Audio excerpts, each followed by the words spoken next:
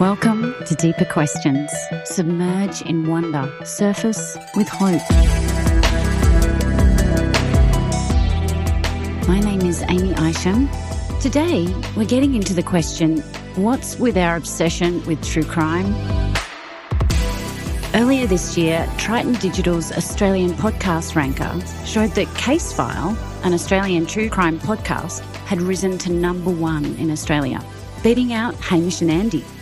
Apart from Case File, there are approximately 120 podcasts about true crime, and that's just from Australian content creators. Since Serial, the popular spin-off from This American Life podcast in 2014, it seems our appetite for this kind of journalism meets narrative non-fiction is insatiable. Criminology has long looked at the role of media in contributing to fear of crime. And so not just the true crime genre as we now know it, but also crime drama. And before that, newspaper clippings, the radio or the wireless. So what's with our morbid curiosity? Even those of us who can't stomach graphic and dark shows about Ted Bundy, John Wayne Gacy, or the Golden State Killer will probably still find ourselves enjoying an Agatha Christie novel or another cosy mystery. What is it about crime in general that we're drawn to? Whatever it is, it's the car wreck we can't look away from. To help us explore this question, I'm very pleased to introduce Dr. Michael Gazzoni. Mike is a criminologist at the School of Social Sciences at the University of Tasmania. Mike, thanks so much for joining us on Deeper Questions. Thanks, Amy. It's a pleasure. Now, when I first met you, I think you were at my house. I think we were having pizza. And you were wearing, I think it was a houndstooth waistcoat, and you actually took your pocket watch out, and I was just blown away. So can you give us a background on what your style and fashion comes from? Yeah, thanks, Amy. When I was a boy, I was really into Titanic and all the phenomena around that. And so, reading about it and, of course, the film really got into men's fashion from the 20th century. And so as a young adult, when I had my own job and had some money, that's when I started to buy waistcoats and a pocket watch and fountain pens and all those kind of things. And yeah, kind of stuck. Like my dad also wore a suit when I was growing up, and also went to a school where there was a uniform. So I think that combination of things really cemented it for me, I suppose. Oh, I love that. I was really into Titanic too. Yeah. Not so much the fashion. That's amazing. I love it. Thank you. So, I think a lot of us, especially if we are into true crime, we might think we know what a criminologist does. But could you walk us through how you decided to become a criminologist and how you got there? Yeah, thank you. I guess at the outset, I'm kind of an accidental criminologist. And as it happens, last year I was at a conference and we were at a dinner of academics, and there were all these professors there. What really struck me about that was that for a lot of them, they also, just came into academia. They didn't intend to do it at the outset. Of course, many of my colleagues have a different experience. But for me, I went to law school to become a barrister, a criminal law barrister. And in my first year of study, I needed one more line of units. And so I asked my parents, who were teachers, and my mum said, oh, you should do sociology. And I didn't really want to because, that's her thing, I thought at the time. But I really enjoyed it. We looked at structure, agency, norms, values, deviance, why and how society shapes the manner in which people think, why people do what they do. And there was one academic, Professor Jan Pakulski, who also taught my parents. And he really instilled in me the interest in how organisations, how structures shape people. Came to the end of the year and we were plugged criminology, and I thought, well, I want to be in the law, so it makes sense. And after my third year of study, I wanted to take some time off. And so I took a gap year and did a research degree, honours degree. At the end of that, it was suggested, oh, you should, do a doctorate. And so I put my hat in the ring and was awarded a scholarship. Completed my doctoral studies at the University of Tasmania. And then one contract led to another, and here I am as a criminologist.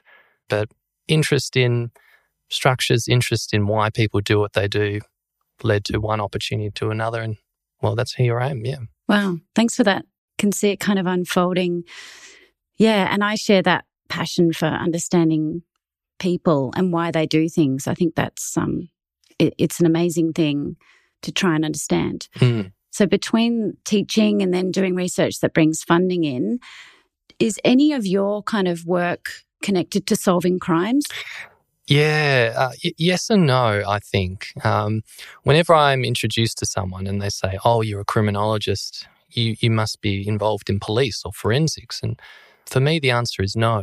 I do have colleagues who research police and who work with police, and I do have a colleague who works in forensics. But for me as a criminologist, my work is mainly about document analysis of policy, surveys and interviews.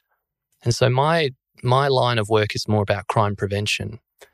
And so it's not directly involved in, investigating crime or bringing people to justice, although certainly my work involves reading about these things. I think for me, as an early career academic, my main contribution has been in contributing to the creation of a safeguarding course, which has been developed at the University of Tasmania in the Peter Underwood Centre, but also reviewed a safeguarding module produced by the Tasmanian government, and I was summoned as an expert witness to an inquiry in Tasmania. So I think they are ways in which I've contributed to justice broadly, but I haven't been a Sherlock Holmes or anything like that. Amazing. Yeah, amazing. You do look a bit like Sherlock Holmes. But thank you. Yeah, I see that value of policy prevention. Policy writing is so important. Now, I read a bit about your doctorate on institutional abuse especially, and obviously there's so many different factors in abuse, especially when institutions are involved. Absolutely. And I found your article on emotional labour really helpful after I was processing some things from my own research.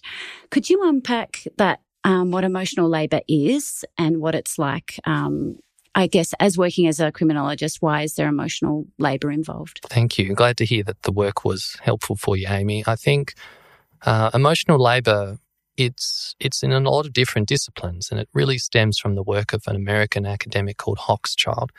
In that work, from memory, it's talking about flight attendants. But really, emotional labour is, to put it simply, the self-regulation of behaviour. And it comes in two forms. The first form is what's called surface acting. And that is to say, it's changing of one's emotions or facial expressions in order to, put those around them at ease. And we see this often in hospitality, for example. And for those of us who've worked in hospitality, we know this is part of the job. If there's a rude customer, we have to smile, even though we might be disappointed or upset by what they've done.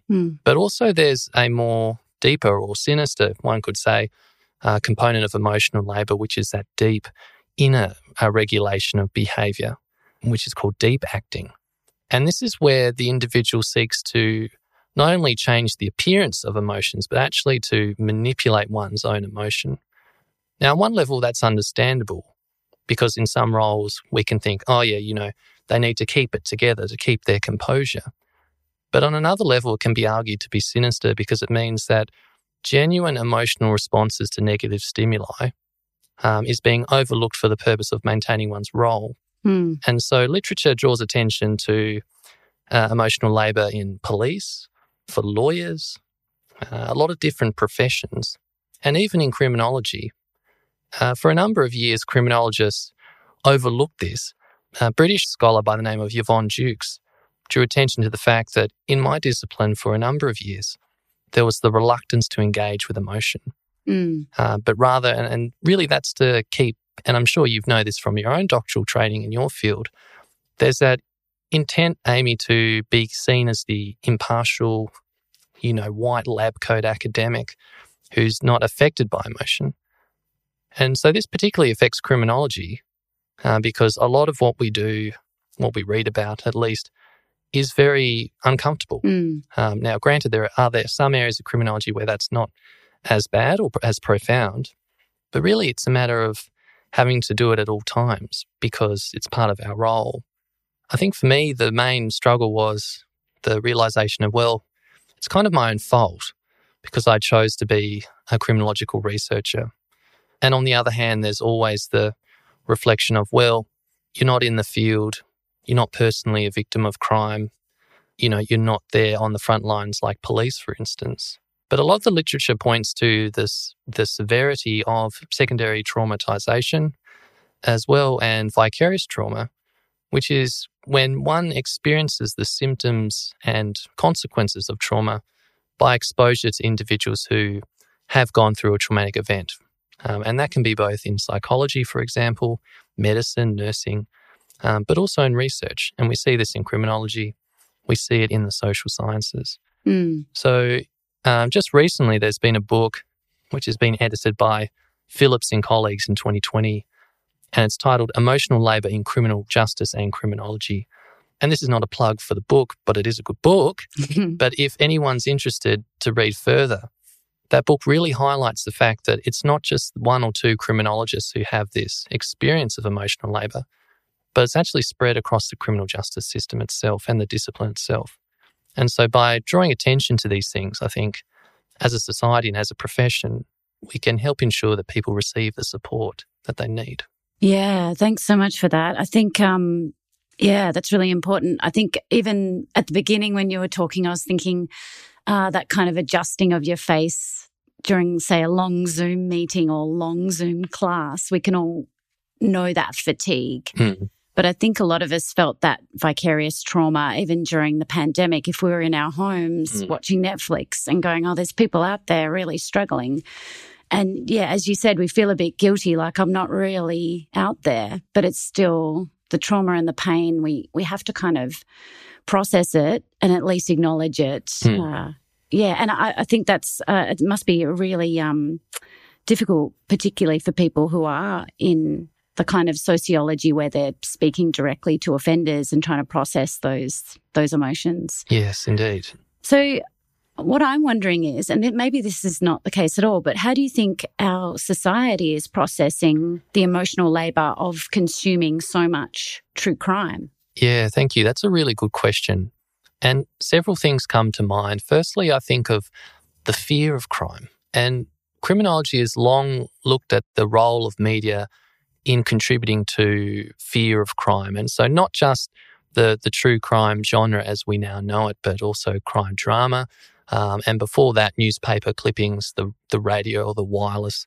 And so on one level, we know that increased exposure to crime in news and or in media content such as drama, so Midsummer Murders and those kind of shows, has been known to be linked to an increased apprehension or fear of crime. And conversely, when individuals are not exposed to that content, there's a lower experience of fear. And so in that sense, I think that as a society, there is that emotional labour attached to the fear of crime.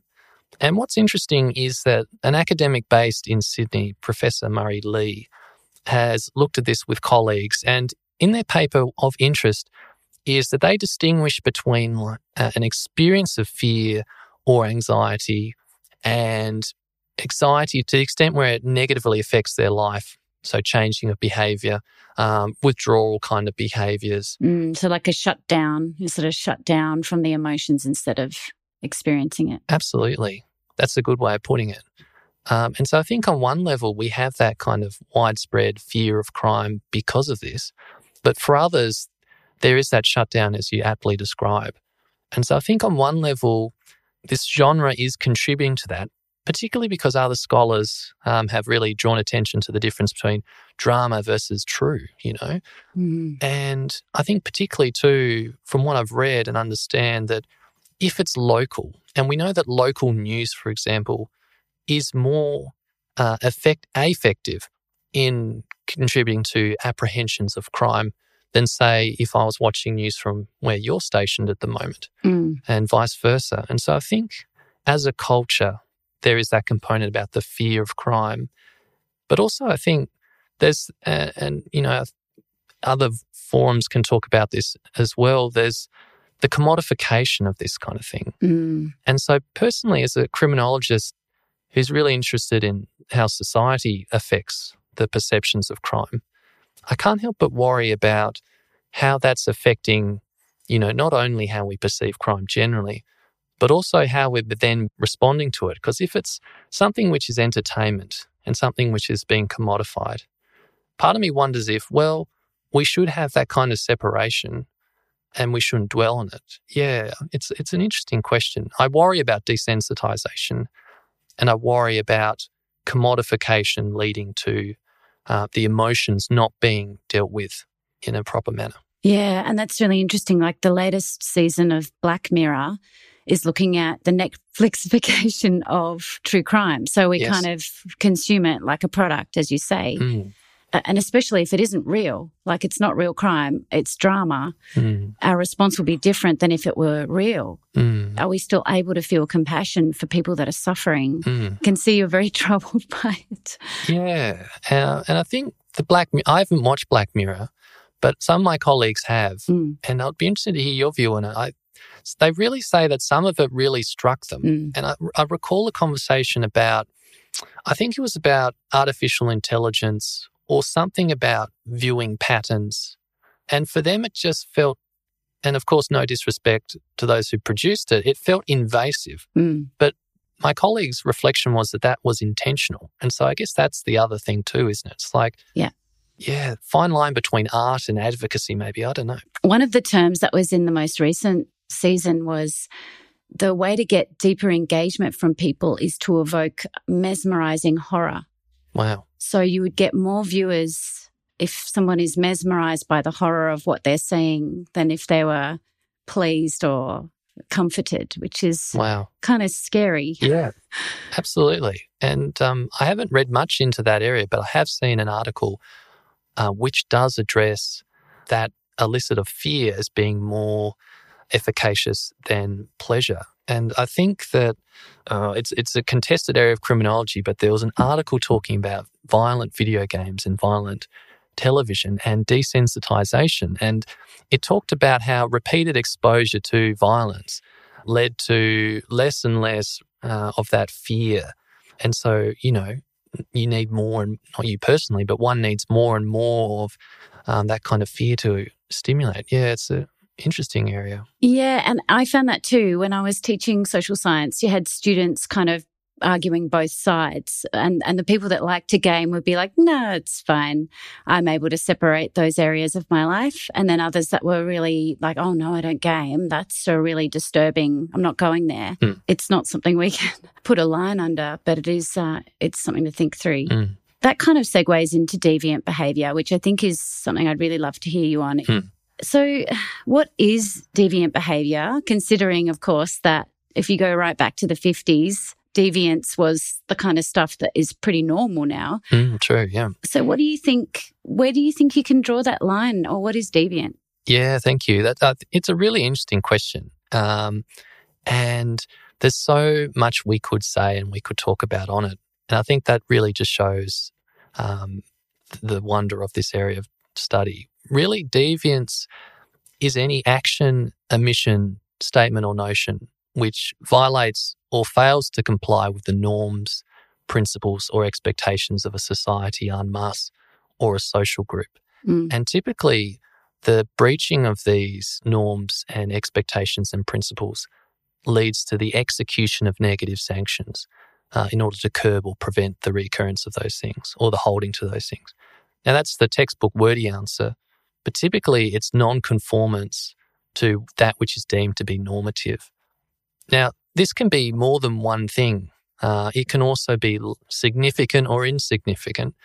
And as you rightly mentioned, Amy, it changes over time. Traditionally, criminologists and sociologists would draw attention to individuals called moral entrepreneurs. And these are individuals in position of moral authority. Traditionally, it was religious leaders, for example. Other times it's been, and perhaps more so now, it's been political leaders, doctors, academics, although that's contested now. And as well, we see influencers, for example. So trendsetters, culture setters. And so it can be a small thing, such as a white lie in some areas might be seen as, taboo. In other contexts, it's fine. It can be the performing of an act which is deemed to be illegal. That can be seen as deviant. And of course, there are variations of severity.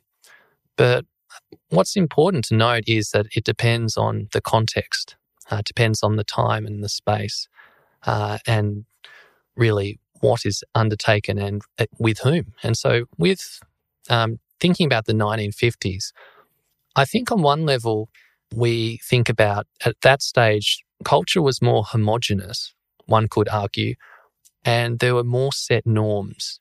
I think it's also interesting to note that those subcultures have always existed, and sociology and criminology have always drawn attention to the role of subcultural deviation. That is, individuals in certain groups which lead to this deviant behaviour. Howard Becker, a famous American sociologist, draws attention to becoming a marijuana user. It's kind of like the textbook in this field, and how over time one became, into jazz music and then, got into the marijuana and, and at the time, as you know, and I'm sure many of the people listening would know, jazz was, subculturally deviant. Yeah. It was against the norm.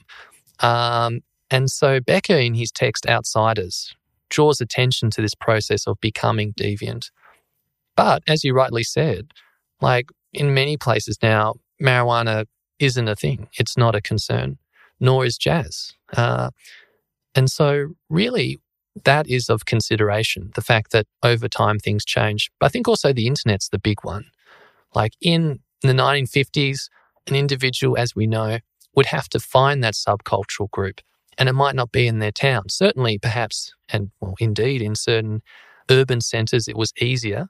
But I think with the internet now, people can just find their subculture. They can go to Reddit, the website, and find their people, Yeah, that's right. There's so many subreddits for every single thing that you're interested in, deviant or not. Yeah, one of my favourite things to teach on was bronies. Have you heard of bronies? Yes, I have, yes. The guys that are into My Little Ponies. And then some people say, oh, no, it is very deviant, and there's a lot of deviance attached to it. But the part I was interested in was the very innocent, no, I just really like watching My Little Ponies with my sister. It's great. Yeah.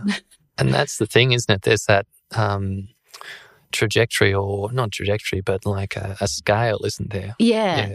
Yeah, and that's what I found interesting is, and I noticed you're very cautious about, because a lot of the deviant behaviour is probably not appropriate for this podcast anyway, like the levels of darkness that our society is really comfortable with would have been really very shocking to a 1950s audience. And it's like you say with jazz, and we kind of joke about, things that people used to blame on jazz. But at the time, it felt very dangerous. Absolutely, yeah. So what I want to get into now is that distance between deviance and normalcy. So I used to teach on dark tourism. So we did a class on particular criminals that were at Ararat prison.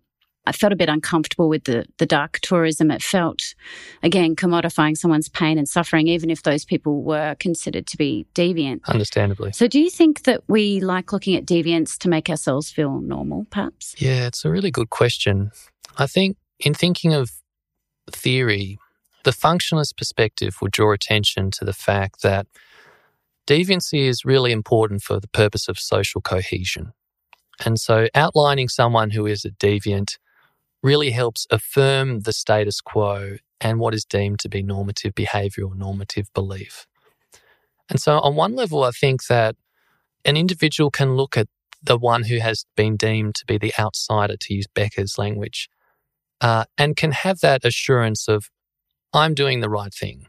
I'm normal because I'm not like that person. And I think that this is, in criminology, we keep coming back to this as a discipline, that once an individual is deemed to be othered or is an outsider, that label, and again, this is within the labelling perspective, again, this is Becker and others, it's then so easy for individuals to distinguish themselves from that person, even though if, for a number of criminals, for instance, let's think of marijuana use again, if individuals were in the same circumstances, whether it is stress or the same social groups or other what we call criminogenic risk factors, those variables which increase the likelihood of undertaken criminal acts, they would likely perhaps have done that same criminal act or that deviant act.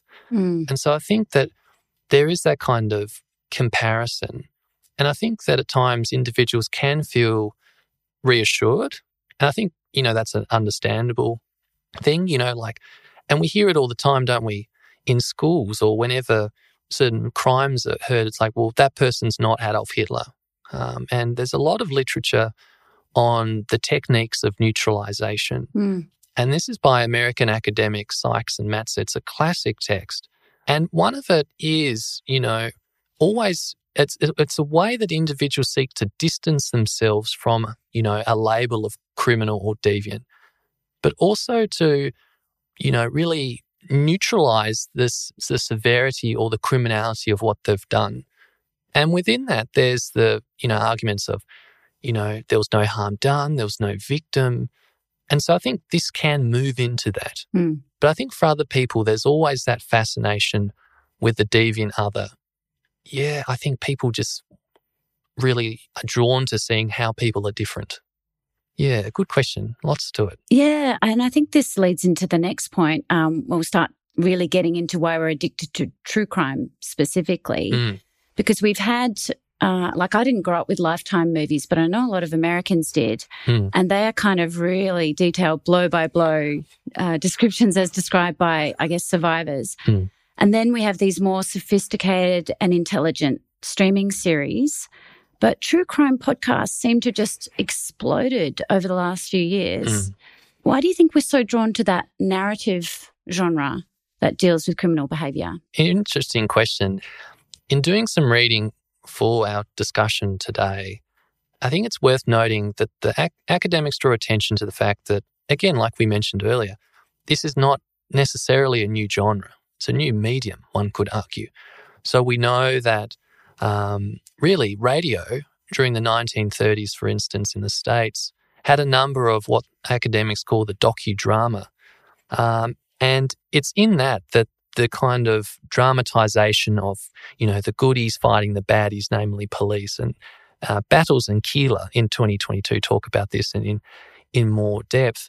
But also we know that books, newspaper clippings, journalism, I should say, have always looked into this. So in the area I teach on juvenile justice, and one of the things that we see is that throughout the centuries, there's been that recurrent interest and concern about the deviant young person, the criminal youth. And so we see this appearing again and again. Some have drawn attention to the fact that, well, it sells. Media sells. And so there is, a heightened concern. And so this draws people in. But I think to directly answer your question, there are a number of things that have been pointed out by scholars in the field. I think on one level, there's how it's arranged. There's music, there's changes in tone, there's suspense, the way in which the podcast host uses their language and their voice to use these variables to change how people think and how they feel it. Particularly, I think, with how audio can be heard through a good set of earphones, that can really amplify the experience. But also, I think too, there's a real interest in understanding why people do what they do. Other people have drawn attention to, motivations. And so Bolling and Hull in 2018 asked a number of people, why do you listen to true crime? And a lot of people talked about entertainment. Now, on one level, that's understandable and perhaps not surprising because people watch true crime documentaries. People watch, Midsummer Murders and other shows. But this is less so than education, though education does come in. Some argue that it's a matter for individuals to understand how victims experience crime, how it could be for them, if the listener was to be victimized in some way. But others mainly focus on entertainment. And I think what we're seeing in the literature is that it's something that can be listened to whilst doing other things. And so some people have said in these inquiries into why they listen to the podcast, I do it while I'm, cleaning or cooking or driving. And so it's a matter of, relieving boredom in one sense. But I think what's interesting and perhaps concerning, depending on how one looks at it, is when we really drill down into what type of podcasts one's listening to in the context of true crime, it's the very serious types of crime. So it's mainly related to serial killers, people who have gone missing, and homicide cases by partners. So these are the more serious crimes that we hear about in the media, rather than, say, the crimes which perhaps occur more frequently, such as theft or online crime. And so I think what we're seeing is there is a fascination. Individuals have said that they find it compelling, that they enjoy solving crime like a puzzle, and they enjoy the deduction component of being walked through the evidence as well. And this comes from a paper by Vitis, I hope I pronounced their name right, and Ryan in 2023, who surveyed a number of university students in Queensland and their viewing habits. So, we have the audio experience, we have the entertainment component, but we also have that intrigue, wanting to move through the evidence themselves and to be involved in that process. So there's some of the reasons we're seeing in the literature. That's really helpful because I think, and even as you were saying, the way it's set up, the way the music tells you what you're supposed to be thinking and feeling at that moment, that's a much more comfortable experience than getting ripped off, having your credit card ripped off online and finding that someone spent $1,000. Absolutely. It's like, okay, I know what I'm meant to be feeling right now. I'm meant to be feeling unease as we do this setup of what the story is going to be. I'm aware that something bad is going to happen. Who will it be? Who will be the person who is the victim? And it changes that process. We're not thinking about it as we are thinking about the pain of the person who's experiencing a crime, but we're thinking of it, as you said, as a puzzle to deduce. I guess that's how we distance. That's that state of distance again. We can go to a state of neutrality and become a detective. And so that leads into my next question about the layman detective, which I think is a really interesting thing because as I was listening to a lot of true crime during the COVID pandemic, and I'm not sure why. I still don't know why. Maybe all your answers are part of it, but I'm not really sure. I just wanted to. But one of the things I noticed, there was a particular podcast that actually has gone down now called The Murder Squad, and it had Paul Holes, who is a retired forensic detective. So he actually worked in labs. Okay. And he was part of solving the Golden State Killer DNA case through familial DNA. And there was I found an explosion of other podcasts that were trying to figure out crimes that had occurred in their own backyard. And one guy actually flushed out somebody. Wow. He did like a 12-part podcast for a woman that was in his town that he'd seen billboards of for years. Wow. And he managed to get law enforcement. They were listening and they heard new evidence and they were able to uncover where her body had been laid. So I know that this is probably not the norm, but do you think there might be some help for law enforcement? Can we use this kind of genre for helping the justice system? It's a great question. And the literature that I've read has shown that it has, in fact, in some instances, contributed to justice. And it's really interesting to read about it. So Lily Paquet, I hope I've pronounced her name right, in a recent article draws attention to how in our own country of Australia, there have been 2 podcasts which have helped reignite what were seen to be closed and cold cases. So one, which I'm sure you've heard of, Amy, and others who are listening might have as well, there's a podcast by the name of The Teacher's Pet, and this came out in 2018. Hedley Thomas was at the helm of this project, and it concerns a 1982 disappearance of a lady named Lynette Dawson, and Dawson was in Sydney. The podcast indicated that Chris Dawson, the husband to Lynette, was the murderer. And this reignited attention to the case and, lots of people were downloading it to the extent where investigation took up again. And eventually it led to an arrest, it led to a court case, and it led to a conviction. Wow. Now, that's not to say that it wasn't without, concern. There were, the podcast, as I understand, had to be come down at a certain point so as to not influence the jury. For those who might not be sure about this, it is not uncommon for what we call gagging orders, crudely put, to be had on journalism and their focus on crimes. For example, the Cardinal George Pell case is a recent example of where there was a media gagging order in the jurisdiction in which the trial was taking place. And there have been some commentary on, that some points of evidence because of the podcast was inadmissible or not helpful. But more broadly, evidence came to light and attention was so widespread that it led to further action being undertaken, which is really interesting, isn't it? Another one I've got here is also Australian, and it's called Trace, and this was by Rachel Brown of the ABC, and this ran between 2017 and 2018, and this concerned the murder of Maria James, and this occurred in 1980. And at the time, it was deemed to be, we're not sure how it happened, but what happened was, because of this podcast, an individual came forward and was interviewed, as I understand it, on the podcast.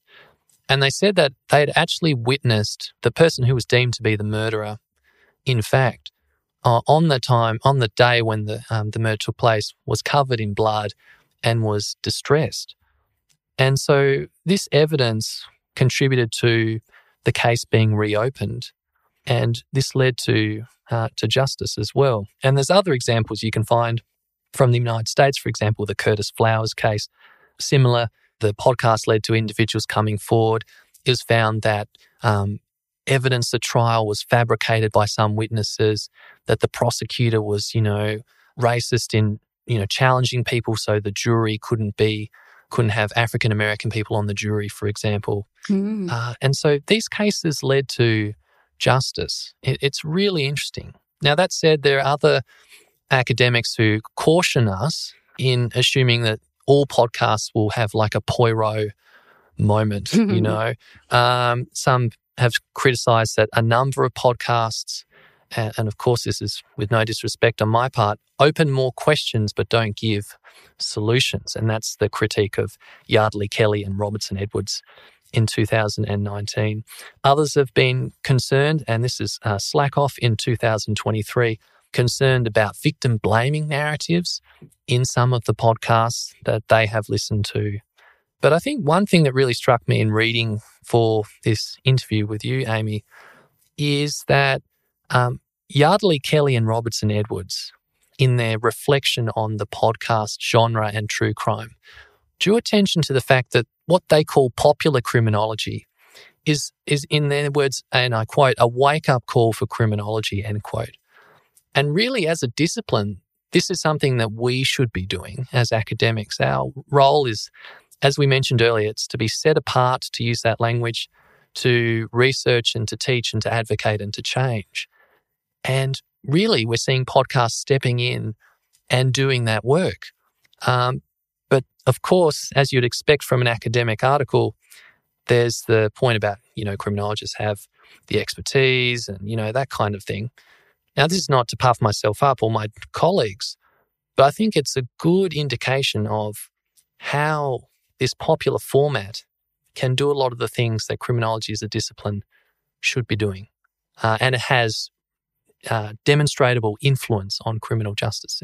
It's fascinating. Yeah, I think that is very interesting. One of the things I was thinking while you were saying that was, we can worry about the effects of true crime on society and culture, but if people are putting on their, detective hats, and, we can be concerned about feeling that neutrality, but if we're able to do that in a productive way, it may be actually resolving some of that fear and some of that emotional labour as well.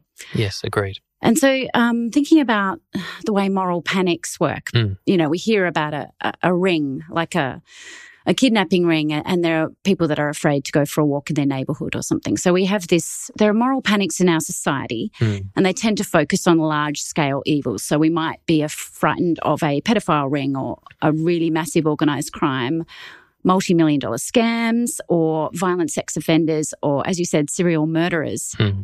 But what I'm interested in is, I think, while we focus on those things, what is the capacity for normal human evil in the banal, boring sense? It's a great question, and one that remains debated in criminology. On one level, many criminologists would draw attention to societal factors, as we talked about earlier, criminogenic risk factors, to use the flowery language, and that role in creating environments within which crime may take place. But also there's a distinguishing between those who would be premeditated offenders, those who perhaps due to cognitive disorders may be more inclined to particular crimes than others. But I think what's really difficult is that in our society at the moment, there's this idea that people are inherently good. And there's a pathologizing of offenders. That is to say, there's something wrong with them. That's why they commit a crime.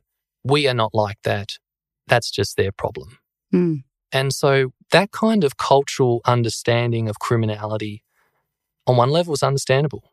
But on the other hand, it leads to this distinguishing of normal people from criminal people. Now, I come from the criminological tradition, which argues that human nature is inherently selfish. Human nature is inclined to pursue gratification in many respects, but also the recognition that certain environmental factors, certain stresses, and that's ORS, can lead individuals over time to undertake criminal acts and omissions broadly.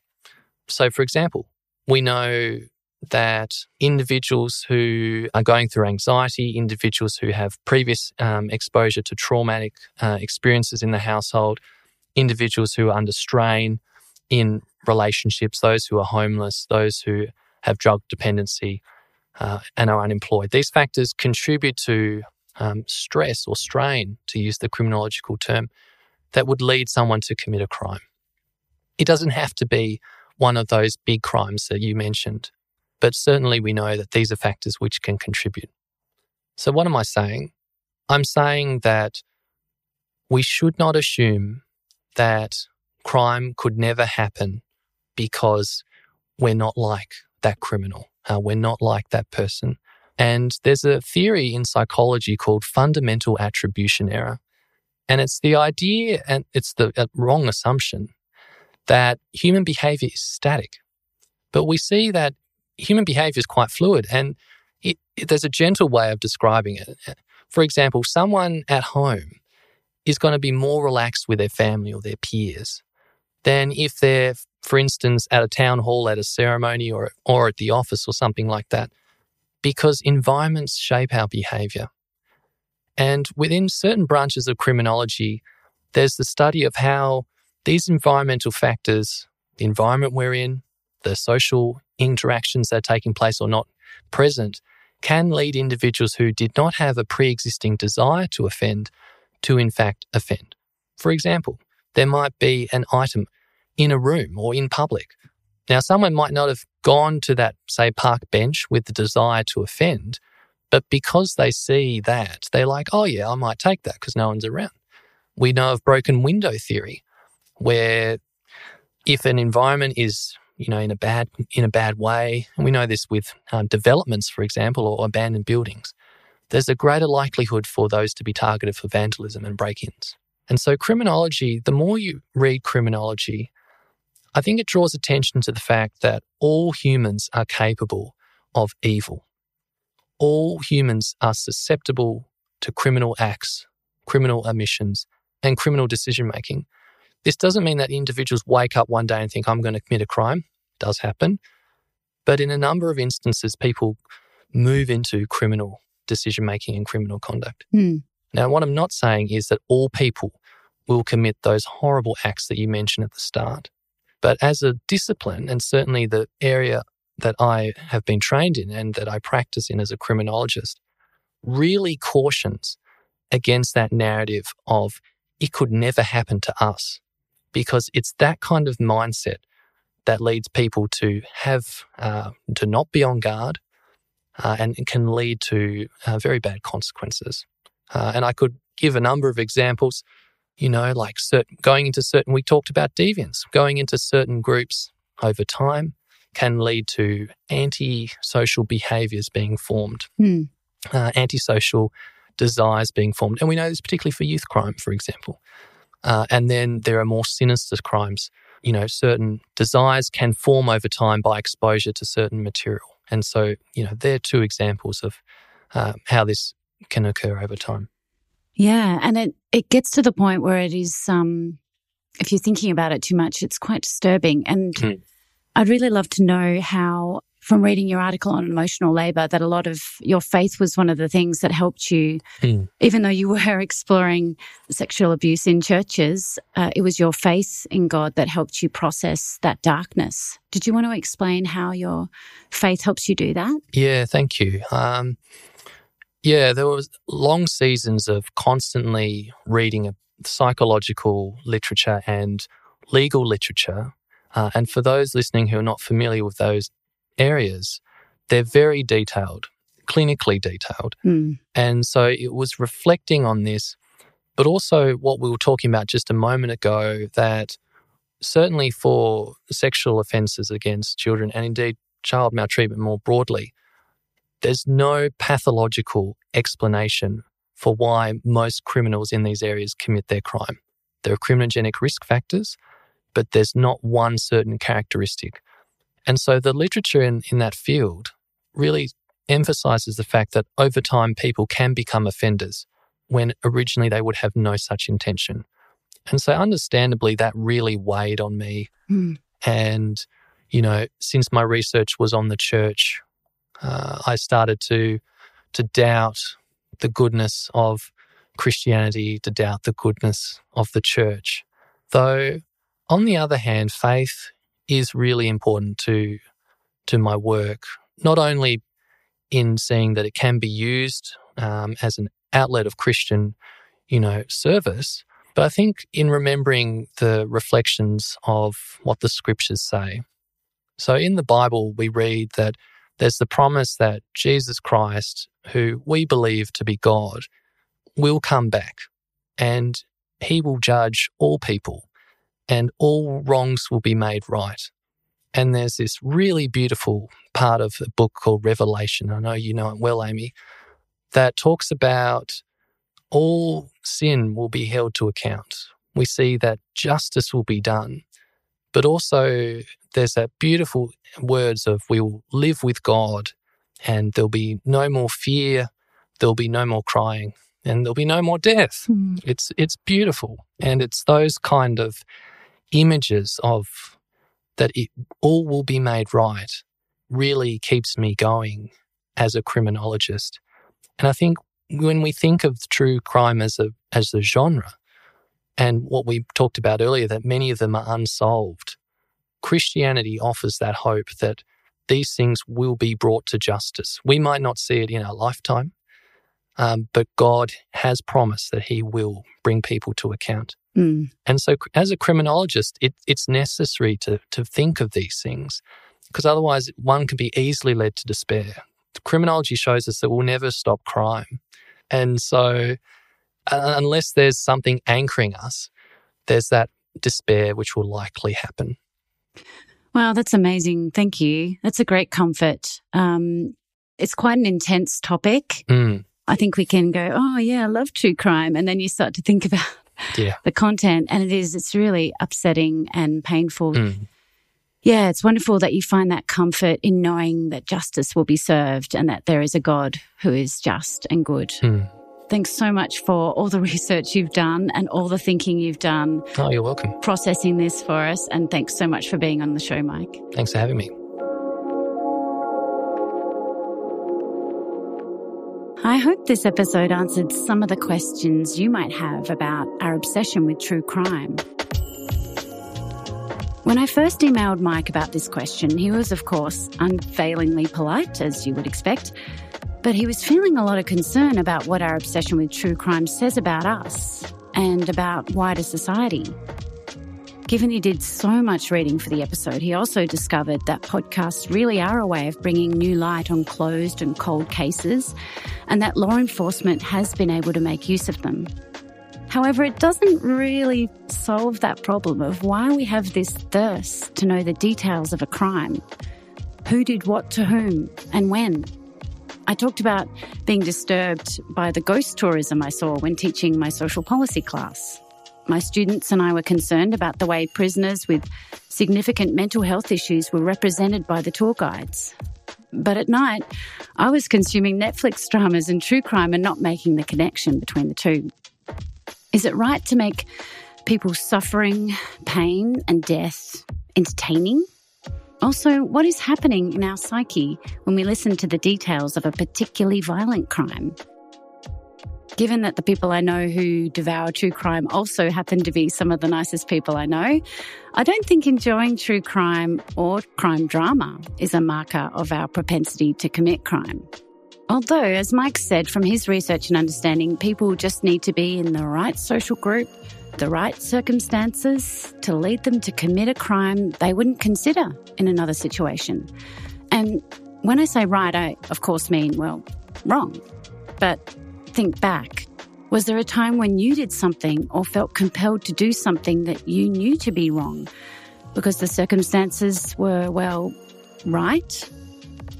When we take away the narrative structure, the music and the setup, crime is scary.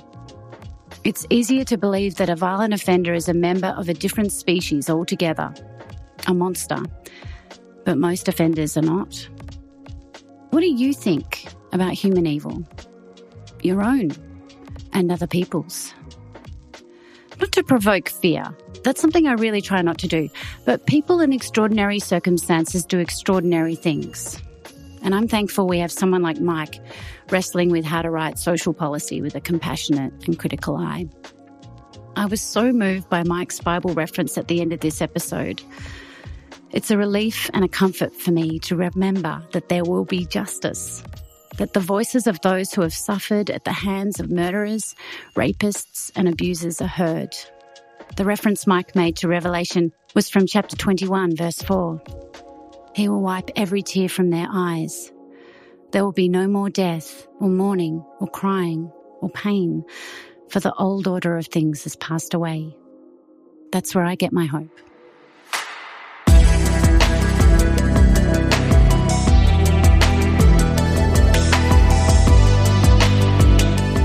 Thanks for listening to this episode of Deeper Questions. If you like this episode, we'd love it if you would share it on your socials, follow us and subscribe. If you want more deep questions, you can go to our website, thirdspace.org.au. You can also flick me or Aaron a question. All our contact details are in the show notes.